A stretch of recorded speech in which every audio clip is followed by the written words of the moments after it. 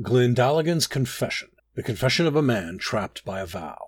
My name is Glendalligan, and this is my confession. I should begin at the beginning, as if there were such a thing. I came to the city as a mage of modest means. Nothing but holes in my pockets, and a rattling cart full of knickknacks. I suppose you could consider me a con man. My game was simple. Lure affluent, small-minded people to my cart, and make a wager. I'll bet you, I said. I bet you I can turn whatever you have in your pocket into an apple. Of course, it wasn't always apples. It could be a thimble, or a button, or an old shoe. Inevitably, they would bite and take up the bet. I would cast a simple translocative spell, whisking their item into my cart, and replacing it with whatever garbage I had managed to gather up the day before. Such a transfer is child's play when compared to an actual transmutation. Thus, my gain was twofold. I acquired whatever item they happened to be carrying around, as well as the balance of the wager. This earned me a decent living for a while, until I ran into the Rattle Man.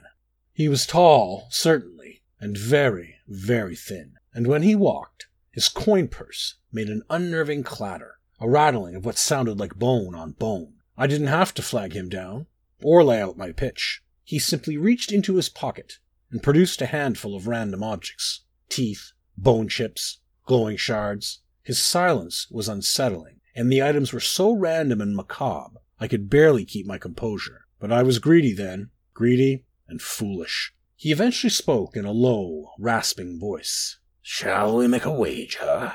"Of course," I said. 8 drakes for 8 trinkets. "Make it 50 drakes if you succeed."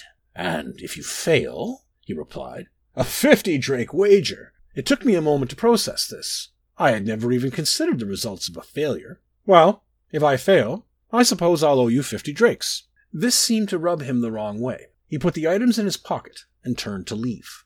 Even now, I will wake from a dead sleep, gasping over the horror of this moment, reliving it in my mind over and over. If I had just let him walk away, if I had been distracted by another mark, or taken my lunch early, all of this might have been avoided. But as I said, I was greedy and foolish. I shouted over his shoulder, "What would you have instead, sir?"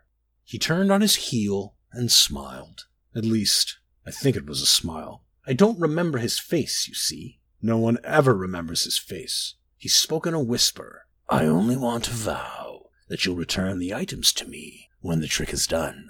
He knew my game. No corner cob hustler would weave a transmutation spell for 5 drakes. He knew I just took the items into my cart via a translocation cantrip. So why worry? I would simply reach into my cart and hand him the items after the spell was cast. There was a fear in the pit of my stomach, but I took his clammy, pale hand in mine and shook on it. "You have my vow," I said, and with those 4 words, my fate was sealed. I cast the translocation spell as normal. There was a brilliant flash of light and a puff of colorful smoke, all according to plan. And just as I expected, his handful of terrifying trinkets had been transformed into a handful of buttons, bent silverware, and scraps of shoe leather. "Excellent," he rasped. "Now, if I could have my items back, we can conclude our wager." I was elated. 50 drakes! 50 drakes for a small-time hustle? I was practically dancing when I opened the cart. But something was wrong. All my items were gone. Everything. I searched everywhere. My pockets, inside the cart, the street beneath. Nothing. "It appears that you failed," he said.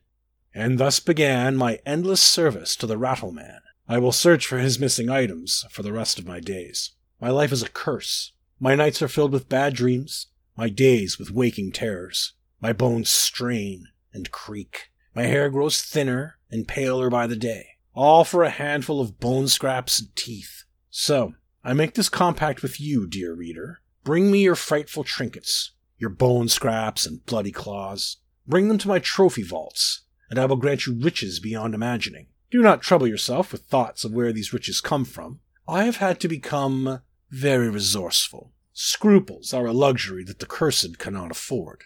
No, only the trinkets matter. Perhaps one day I will find all of the Rattleman's trinkets, and on that day I will kill myself and leave this accursed world behind.